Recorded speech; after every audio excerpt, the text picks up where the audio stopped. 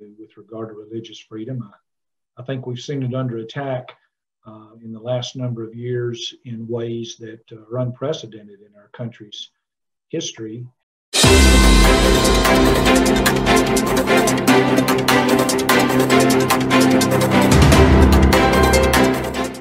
Hello, everybody. I'm Brandon Lewis, founder of the Tennessee Conservative, and I'm joined today by Greg Martin. Greg Martin was elected to the Hamilton County Commission for District 3 in 2016 and previously served that district for 4 years on the school board. Previously, Greg served on the Long Beach, Mississippi School Board from 1993 to 1996. Martin is a 1981 graduate of Hickson High School, has a BA degree from Bryan College, a master's and doctoral degrees from New Orleans Baptist Theological Seminary. Martin and his wife Sheila have 4 sons, Ben, Austin, Jay, and Peyton. He is the son of Diane Kilo Martin and the late John Martin, both of Hickson.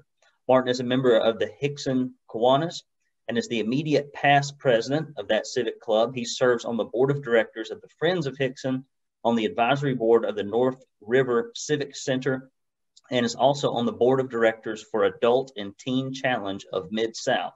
He was inducted into the Hickson High School Hall of Fame in 2018. He previously served 2 terms on the Hickson Council of the Chamber of Commerce. He is active in his church, Calvary Chapel, Chattanooga. Martin is a realtor with Berkshire Home Services Realtor Center. And as government lockdowns roll through our nation and religious freedoms are being infringed with impunity by left-wing Democrats and even some rhino Republicans, I thought it would be timely to have Greg come on the program and talk about one of his passions and something he knows a lot about, and that is religious liberty and freedom. Before we get into the program, please consider subscribing to the Tennessee Conservative and following our social media platforms if you haven't already. While it's hard to control what's going on in D.C., we can make a difference right here in Hamilton County and Tennessee. Thank you so much, Greg, for being on the program, buddy. Glad to have you here. Well, I'm glad to be here, Brandon. Thank you for the opportunity to come and talk with you and your audience about something that not only I'm passionate about, but I think all Americans should pay attention to with regard to religious freedom. I think we've seen it under attack in the last number of years in ways that are unprecedented in our country's history. And I really believe in the next 25 to 50 years, it's going to be the issue that will be tweaked and adjusted to our nation's detriment unless people that have an appreciation for the foundation and the system that our forefathers set up really rally to the cause that it's okay to think a little differently than other people. Well, I hope religious freedom is all about. I hope they do. And so before we get on the topic of religious freedom, you'll talk a little bit about your family and personal interest. A side note, I pulled up Long Beach, Mississippi, and I was like, well, that sounds familiar. My dad, for about 1.5 years, had a vinyl top shop that was near the coast in Gulfport, and he would drive all the way to Albertville, Alabama every weekend during the summer. Oh. He would pick me up, and he would take me back down to Gulfport. He actually had a little apartment in his shop. And so I would hang out in that little apartment, and Dad would put vinyl tops on cars. And then about 3:30, he'd knock off of work, and he'd take me to the beach. So I have fond memories of that neck of the woods. Yeah, that's awesome. I did live down there for 13 or so years. And, Hickson's my briar patch is what I always tell people. I was born and raised here.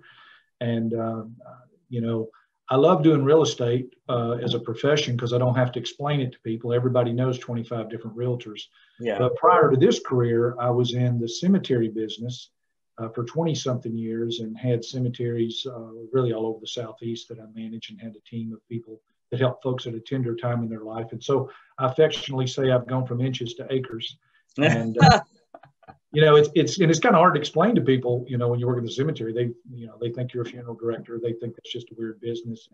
And prior to being in that business, I was a pastor down in Mississippi in Long Beach. And, people, when they meet a pastor, they think, well, this guy works 1 day a week and I can't cuss around him. Yeah. So, I love being in real estate. I don't have to explain anything to people. They're just like, oh, yeah, I know you. I got a friend like you. Exactly. I know what I've been doing this for a number of years now, and it's a lot of fun. But my passion really comes from my faith, and not just my personal faith in God and the Lord Jesus. That's another story. But my faith in the American people and in the religious freedom that we have is something I really see eroding in our country as our community and our culture gets more and more secular. We have less and less of a desire and a need and appeal for people to be able to think differently, if not biblically, at least religiously. Oh, I agree. And so let's get right into it. I mean, and this is a bigger topic. I could, as you mentioned, probably break this into 2 or 3 separate questions. But Right. Why did the founders think it was essential to include religious freedom in our Constitution? Who are the key players? We know that if you look at the original colonial settlements, one of them was rather secular and profit driven. The other one, of the first 2, was very much looking for a place to establish a religious enclave. Speak to that a little bit and talk about how our founders, kind of got to the point where they thought it was essential that we be different than countries that had come before us. Well, you're exactly right. And you're referring, of course, to the Plymouth Village in Massachusetts, and then Jamestown in Virginia, which was more of a secular business opportunity than fleeing religious freedom. But when you roll the tape forward to the founding of our country in 1787 with the Constitution and Declaration of Independence in 1776, and I think it's interesting that in our original Constitution, before any of the Bill of Rights, that our founders said in Article 6, Section 3, that no religious test shall ever be required for the qualification for people that would have public trust. So, even in our founding documents, our people who founded our Constitution knew that we couldn't let religious tests be important when it came to serving as a magistrate, a senator, president, Supreme Court, et cetera. And, there was great debate about adopting the Constitution, and it barely passed. Almost, if it doesn't pass without Virginia and New York and Pennsylvania, it really doesn't matter if South Carolina and Georgia and these other places pass. Those 3 states really had to be the ones to pass. And it barely made it, I think, by 10 votes in Virginia.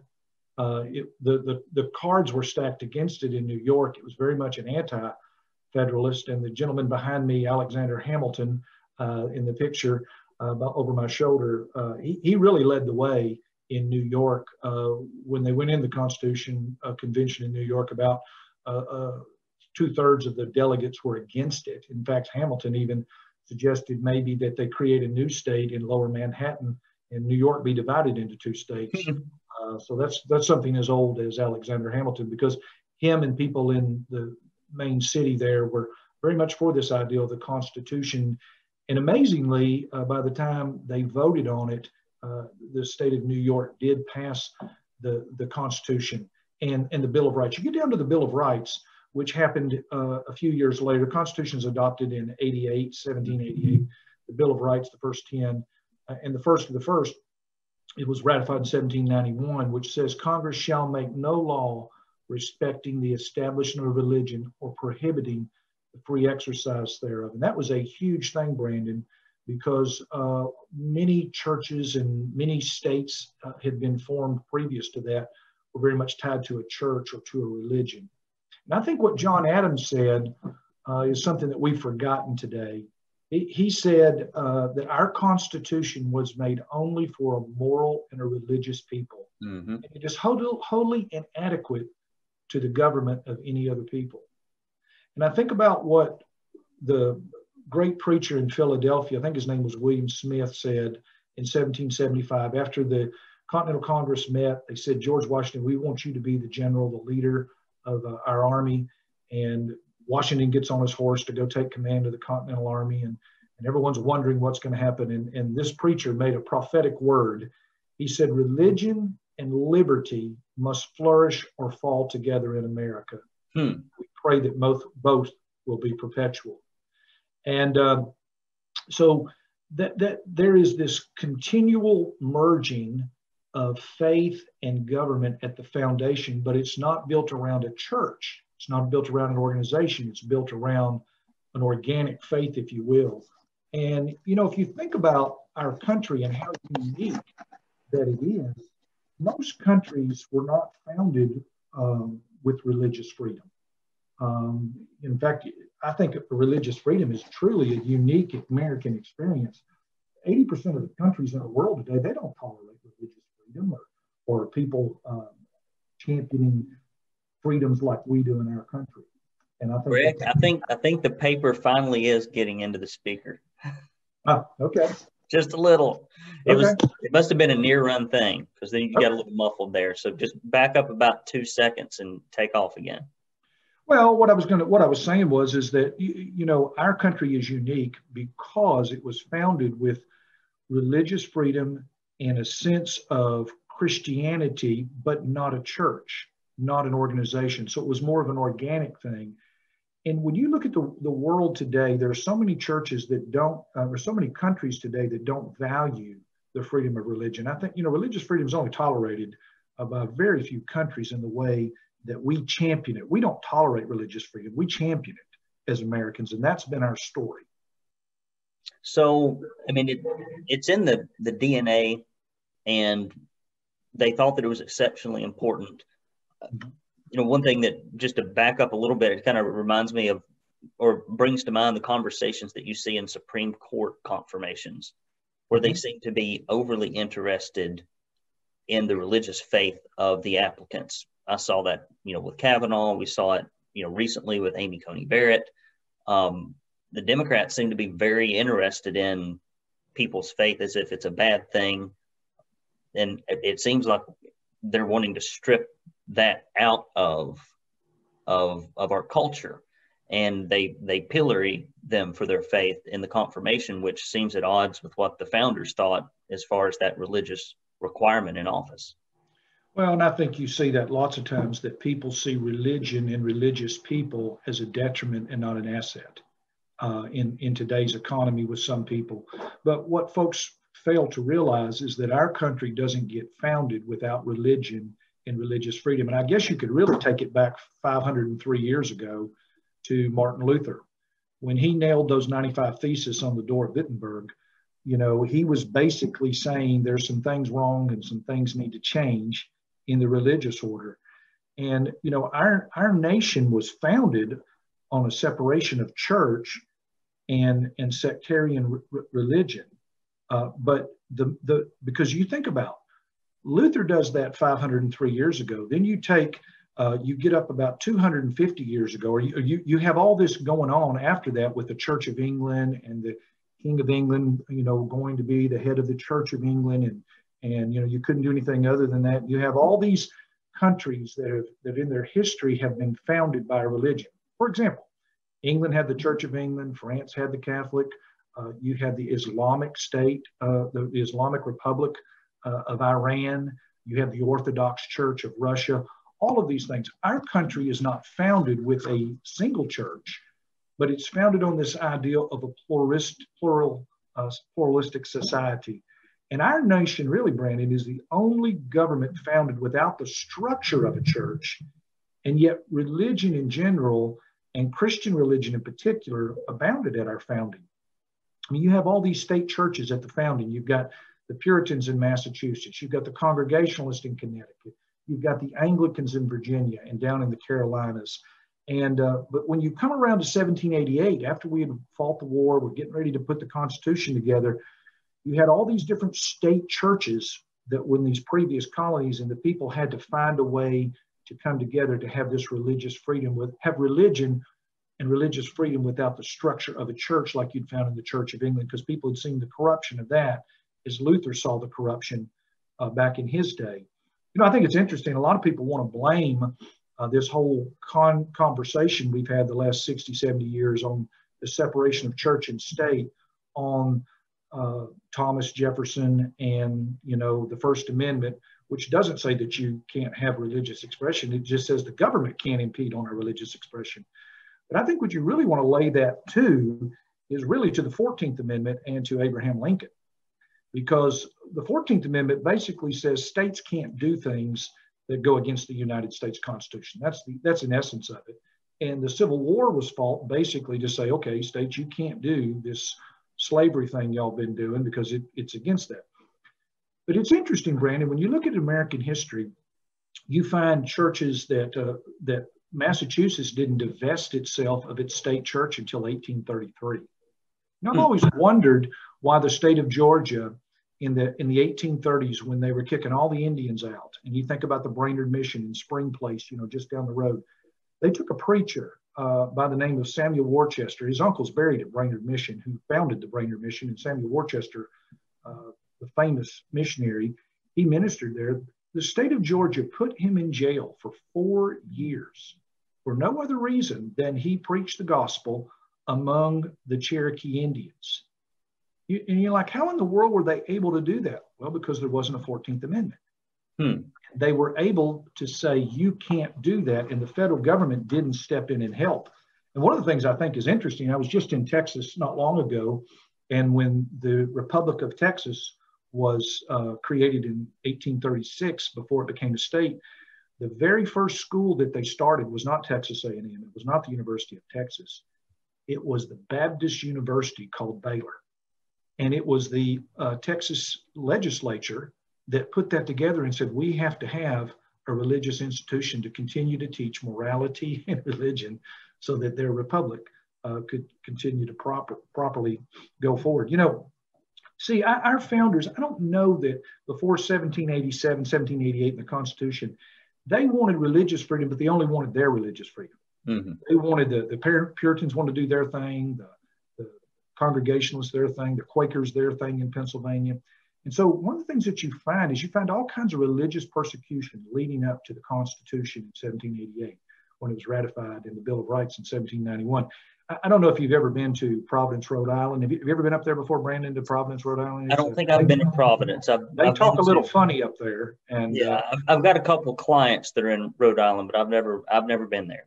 Well, one thing that's interesting is you'll see when you go to Providence, it's on the south side of the Woonsocketah River. And the reason it's on the south side is because the Puritans had given the authority to chase Roger Williams, who was a dissenter. He had religious freedom to believe in conscience. They said, you can persecute him and kill him. You just can't go south of the Woonsocketah River. And so he set up the first Baptist church in America in Providence, Rhode Island there, because he believed in the freedom of conscience. And you find in history that the First Baptist Church of Kittery, Maine, which was in Massachusetts at this time, they were persecuted as well. And the whole church jumps on a ship, travels down to Charleston, South Carolina, 300 people, to get away from persecution, and founded the First Baptist Church of Charleston, South Carolina.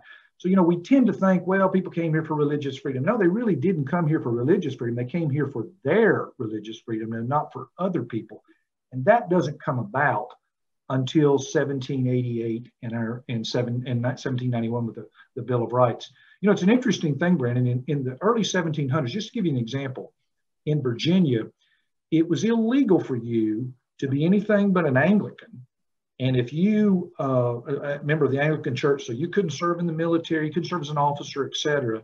And if it was a law that said if a person was brought up in the Christian religion and yet they ended up denying the existence of God, the Holy Trinity, they believed in the divine authority of Scripture, they threw that out the window, that they were prohibited from holding any office.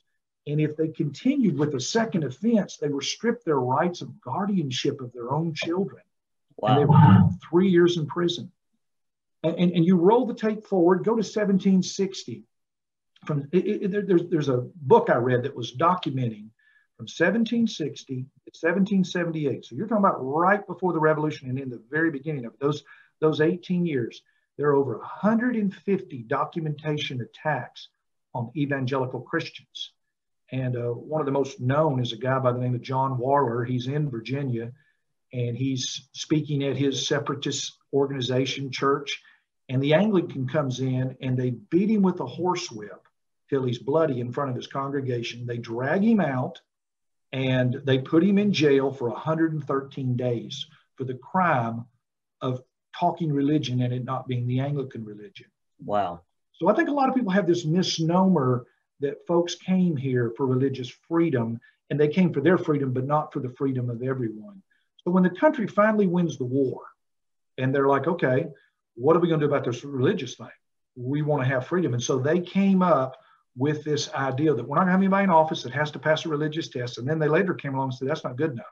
We want to make sure that the government does not impede on anyone who thinks differently about religion.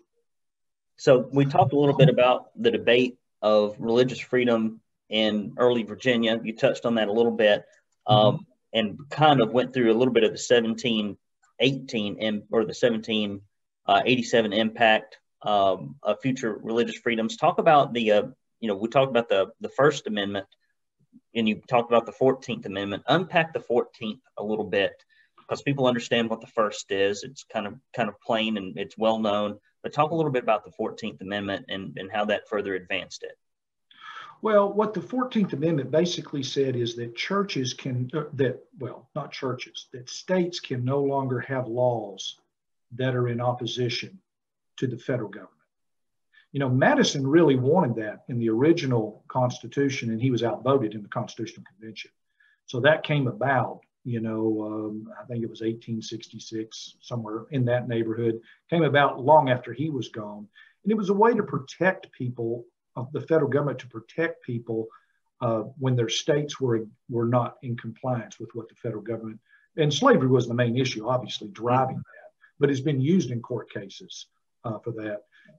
The thing about, when you look at the early history and the persecution that was leading up to 1788 with the Constitution, 1799 with the Bill of Rights and the First Amendment, there were so many people that were put in jail. And I love these stories about these preachers that were put in jail. They would often be put in jail for preaching, for sharing their gospel that was different. And they would, there's stories that jailers would come by the windows and urinate on the ministers that were in the jail. There's this one story that what happened is that the congregation would gather outside, and after they had tried those disgusting things I just mentioned, the jail built a wall around so the congregants couldn't get close enough to the minister to hear him preaching through the windows. So they would raise a little white flag over the wall to say to their minister, "We're here." And they would preach through the window, past the urine, over the wall to the people that came to hear. We think about, that sounds like things that would happen in China or some other crazy country, but that's a little bit about what led up to the founding of this, of our great country. One of the things that a lot of people don't realize is that George Washington, after he was elected president, he was the first head of state to significantly recognize the Jewish people. And, he takes this tour of the country. He goes up to Rhode Island, and there's a great marker out there at Newport. There's one down in Savannah, Georgia, if you're ever down there, where he spoke to the Jewish synagogue down there. And he said a lot of things. He said, it's not enough for us to just tolerate different religions, but we need to embrace all religions, is what Washington said. That was earth shattering. That was ground setting for Washington to say that. And I love the statement. He said, "Everyone shall sit in safety under their own fig and under their own vine and fig, and there shall be none to make him afraid." This is what Washington's vision was. This is what our founders' vision, when you get past the war and you get to that people would be able to have their religious expression in their own way. So I'm getting out of order here, but you've brought up a couple of really good points, and I just want to get your take on it. And then I want to get back to a couple of these central questions about the founders, but I'm afraid if I miss my train of thought here, I might not circle back to it as I should. It's okay. People got on a boat, left as an entire congregation to settle somewhere else, leaving behind all kinds of property, farmland, homesteads, probably merchants, businesses. People were persecuted. Their congregants came anyway. What happened to us as a nation, especially conservative Christians? We seem to be almost silent, bordering on apathetic as it relates to persecution of our religious freedoms. Recently with the lockdowns, people would tolerate a combination of one petty tyrant telling them to close their church, some dubious science, and social pressure to basically get rid of or at least not make much of a fuss over their fundamental religious freedoms. How has this happened? How do you explain it? Well, that's a very complex question, and I don't know that I can explain it, but I can offer my opinion. I'll take the opinion. When our country was founded, Brandon, there was less than 1% that was non-religious. Just about everyone in our founding was Christian, Protestant, Unitarian, Universalist, but they, at the very least, tipped their hat to God. Even Thomas Paine, the great atheist of the day, talked about how America was breaking free, that we were the new Israel. And here he was not a person who professed faith in Christ or anything like that, and yet he called America this new Israel. You roll the tape forward, in the 1950s, there were only 5% of the country that was non-religious. Today it's 26%. Just 10 years ago, it was 17% of people that were non-religious, identified as non-religious. I think what's happened is that we have a society that's growing that doesn't see the value in religion at all. And I'm certainly not for coercing anybody into religion. That goes against very much what I believe in my heart. And I believe what our founders believed. They weren't for coercion at all either. But people have looked at religion as something that's in the way. It's an obstacle. It's old-fashioned. It's out of date. It's not with the times, so to speak. And so it's easy to displace or dismiss, I should say, the history of our country. And let me give you an example. America's first celebrity, was a preacher by the name of George Whitefield. In fact, Whitfield County, right down the road from us in Dalton, is in honor of him. I think it's the only county in the country that's named for him.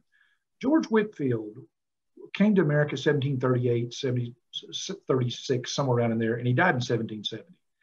And he was recognized by over 80% of people that were in the colonial United States. That's amazing when you think about it. No internet, no television, no radio.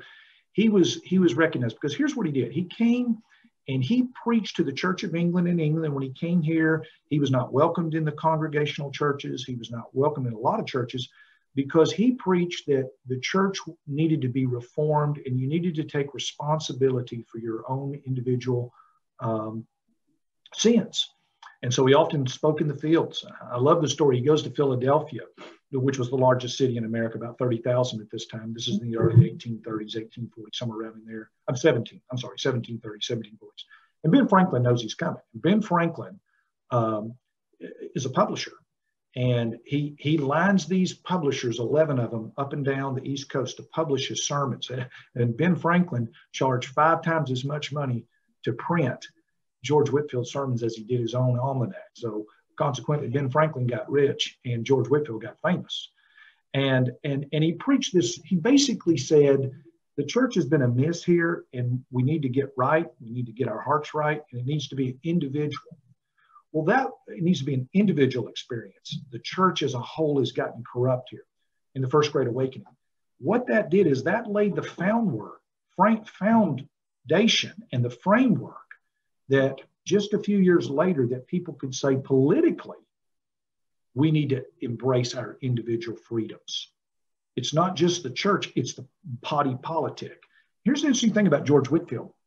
I've not been to Newbury, Massachusetts, but that is on my bucket list. I don't even know where it is. I know it's north of Boston. But he was buried there in 1770. He died. He died before the Revolution of 1776, so you don't really read or hear much about him for a lot of reasons, but mainly for that reason. But in 1775, 1776, when the war is going on, Benedict Arnold's getting his army together to go to Quebec and the Continental Army. This is before he became a traitor.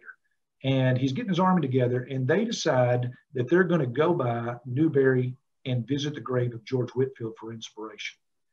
And they're going by his grave because they're going to Quebec. They're either going to convert him to the Patriot cause, they're going to conquer him, one of the two. So they go by his grave, and his minister, the chaplain, Reverend Spring, says, let's dig up his grave and let's take the vestiges off of Reverend Whitefield, kind of like a good luck charm.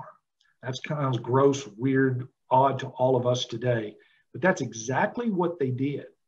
And I tell you that story to tell you what kind of influence, what kind of impact this preacher made. And he was America's first celebrity, if you will, because he was known by so many people. People listened to him because his message basically was, The church has gotten messed up here. It's gotten too organized, too impersonal, too corrupt. And it did not make too much of a stretch for the next generation to say the government's done the same thing. And we need to be able to rebel against it. And we need to have our own individual liberties.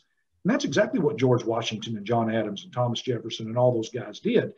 They went after the political Reformation as George Whitefield first went after the religious Reformation. I think that story gets lost a lot in American history about what laid the foundation for the political freedoms of history, or for the political freedoms of our citizens, was preceded by the religious freedoms in the sense of personal responsibility. So today, we don't seem to have any of that rigor or enthusiasm for our faith.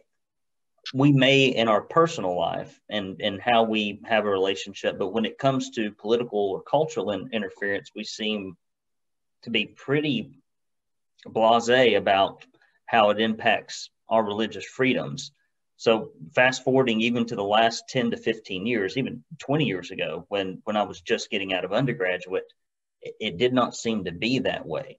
If we look at just the landscape of the last 10 years or so, what would you say, where has this change come from? How people become so cowed about issues as it relates to social persecution, media persecution of the faith?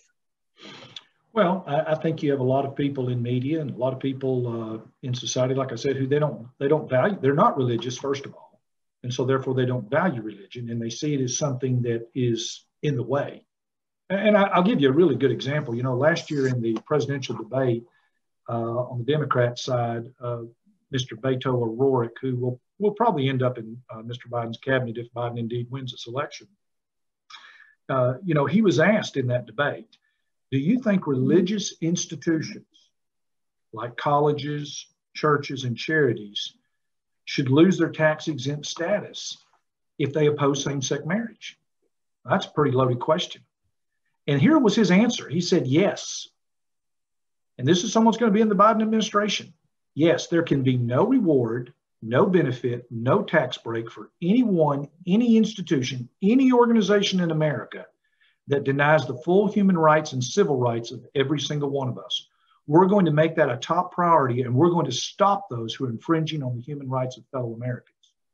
So what Mr. O'Rourke was basically saying is, if you're religious and your conviction about traditional marriage, your conviction about nature when it comes to human sexuality, and all of those types of things, if you're an old-fashioned, old fuddy-duddy religious person, we're coming after your tax-exempt status as a church, as a college, as a charity. Think about the ramifications for that. So not only is that something that's quiet, that's something that's being trumpeted by major political figures that are on the left. And that's very scary to me, because I believe it's okay if you and I think differently about marriage or sexuality or religion. If you believe there's a God or don't believe there's a God, if you believe God is the Lord Jesus or you believe he's Buddha, I'm okay with that, Brandon, if you and I see it differently. What I'm not okay with is some politician or the state telling us, you better, bless the Lord, conform to the way that we see right and wrong. And if you don't, then you're hurting and violating other people. That is so un-American in our history. And I'm fired up about that. So many people say our founders weren't Christian, but you've obviously talked through that point. When you look at some of the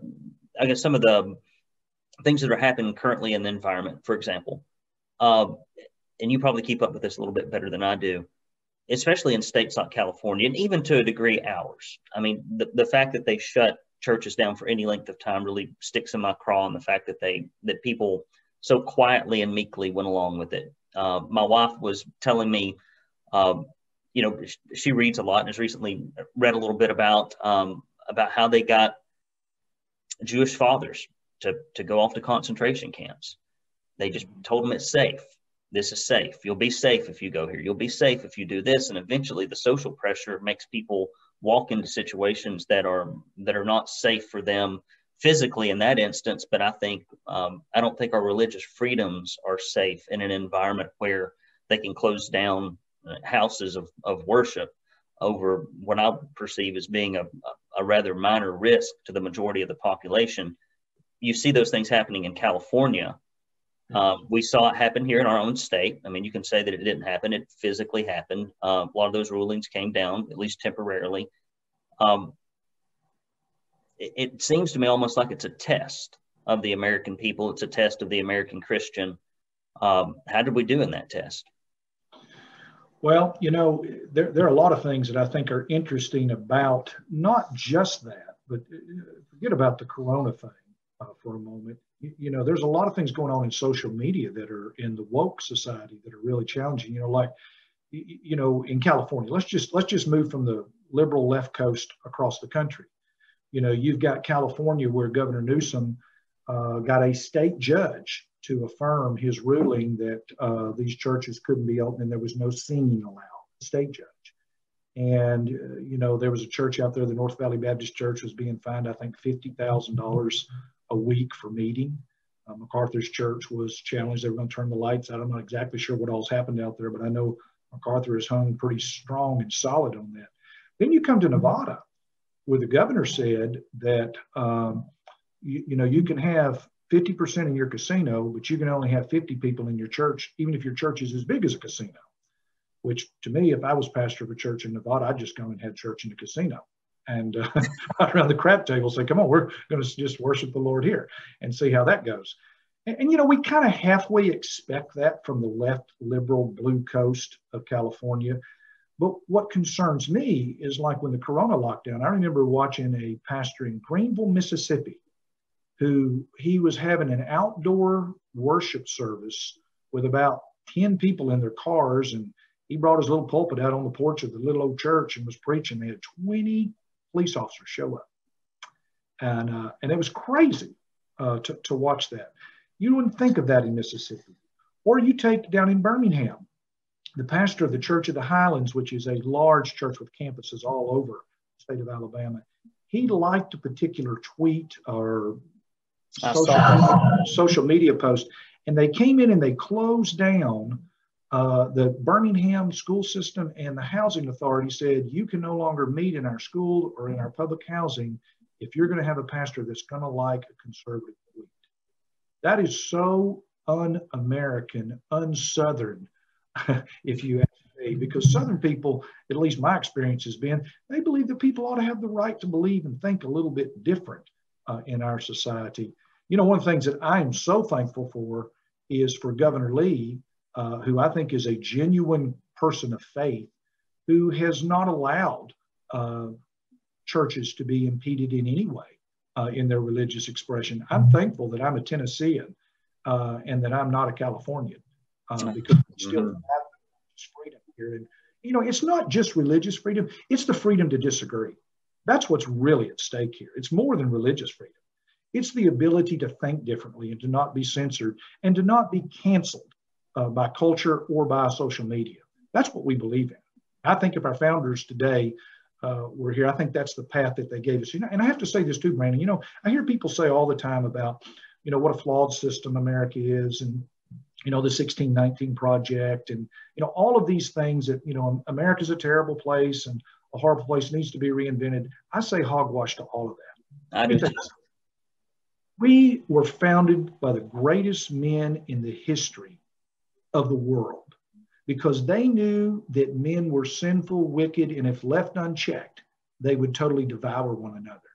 So they set up this system of government with pull and push, where you had all these checks and balances, and they set up a system of government that we've amended 28 times to continue to give the march of freedom.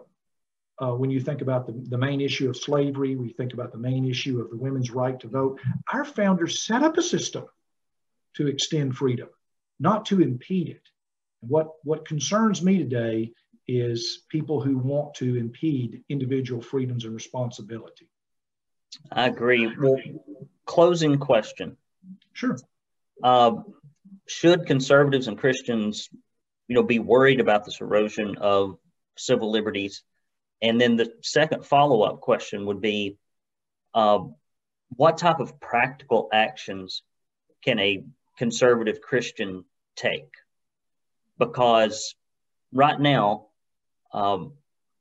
conservatives in particular, seem to be a lot more cerebral about political issues and a lot less tactical and practical about political issues. And as it relates to religious freedoms, I would say the same thing. The left is really good about blocking and tackling locally. We've seen that in recent elections. If you're a conservative Christian, other than being aware of it mentally, which frankly doesn't get you very much or very far, you could be ignorant or aware. If you never take action, the result's the same. What type of practical actions can conservatives and Christians take to make sure that we can protect these things that have been so essential and foundational to our American culture?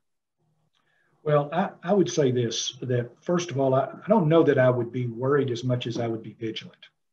Worry is an emotion that can hurt you. But what's more important, I think, is to be vigilant. You know, and to me, the way I look at it is this. To me, I'm not looking to convert the world through politics at all. In fact, I really find myself a little bit put off by politicians who are constantly giving the Jesus card to people. Vote for me because I'm a Christian. Vote for me, and whatever. That doesn't inspire me. I think that's using God instead of serving God and man in a lot of ways. But I think what's more important is this. And I guess the best way I know to say this is to tell a story to you. I had a guy call me right after the election. He said, "It's my fault." I said, "What do you mean it's your fault?" He says, "My fault that the election's gone the way it is. I've not been involved. I've been a closet conservative. What do I do?" And I said, "Well, let me tell you something. If all you ever do is just vote, you get a D- in democracy. And so when you want to be a valedictorian in democracy, there are a lot of things that you can do. Worrying is just one thing that makes you feel good or bad, whatever. Mm-hmm. But here's what you can do. I think you can get engaged, first of all, in campaigns. And I think about what's going on down in Georgia, just across the border. What a great opportunity for people in our community to get down there and help Senator Loeffler and Senator Perdue save the Senate from the radical Democrats who don't believe in religious freedom, who want to support the agenda of people like Beto O'Rourke. And I think that we need to be engaged and involved and help them, knocking on doors, making contributions, making phone calls, making sure that our friends that are over the border are getting to the polls so that they go and vote. Because to me, what's important in that race is that conservative people keep the Senate and that we continue to fly the freedom of thought, freedom to think differently. It's not just religious freedom to me. It's more than that. It's the freedom to think, to be a free thinker and to think differently. That's okay. I'm okay if people don't think like a Christian. I just don't want to impede on Christian people and their right to think the way that they have for years when it comes to issues like marriage and sexuality and all these other issues that spring from our faith. So I think getting involved in local races is important. Getting involved and finding out about candidates. When you think about the local election for mayor that's coming up here in March, you think about commission, county mayor, school board races that'll be up on the ballot in 2022. People getting involved and helping out in freedom-loving Americans because, so often you don't find very many people in politics that make it to the top office like President Trump did from nowhere. Typically, they're more like Thomas Kean, who ran with Hillary Clinton as vice president. I think he was a city councilman, and then he became then he became congressman, senator. So it's about filling the bench when you think about these national leagues, the national politics. And I think also that what's important is that you have people that believe in freedom and believe in the fundamentals of what our country was founded upon and are not apologetic for the way our country was founded, and be supportive and helpful of folks like that. It's about being engaged. It's not about being concerned. It's about being engaged. Concern is good, but it's not good enough. I agree, and I could not have said that any better. I would rather have one person take one afternoon and knock on 100 doors, or give $1,000, or make 100 phone calls for a candidate, or something to that effect, or volunteer for an organization, than to post on social media for 364 days a year. because those are the things that practically move the needle. It's the difference between, reading 5,000 running magazines and just lacing on your sneakers and running around the house. You'll get a lot more mileage for your health out of just getting out there and doing something. So, well, Greg, and I would encourage your viewers to not get a D- in democracy and simply vote, but move to the head of the class, move to engagement. And I would encourage us all to get a C or a B or move to an A and get involved in all the different ways. You find those conservative candidates that you believe in, who sing from the same hymn book you sing from, who believe in the fundamentals of our nation and how it was founded and are unapologetic. You let them know of your willingness to help them. I promise you, there are places for the Kelly Lofters and the David Perdue's, because that's what's right in front of us, that they're looking for folks that can help. Well, I agree. Well, I couldn't think of a better place to end it. Greg, I appreciate your time today. This has been informative. I've learned a lot sitting here and listening to people like you that know a lot more about these subjects than I do, and I hope that our listeners have as well. You're a busy man. I appreciate it, and I do appreciate your unapologetic representation of conservatism, because we have a whole lot of folks that run on the R ticket just because it's the only way they can get to the top, and they'd just as soon run as a D if a D were there. But the county sometimes and the districts are a certain way, and so I'm glad to have congruence there. And if you've enjoyed this program, please do subscribe to us on YouTube, follow us, share our content. We need as many grassroots subscribers as we can get, and we can do it with your help. Until next time, I'm Brandon Lewis with the Tennessee Conservative, signing off.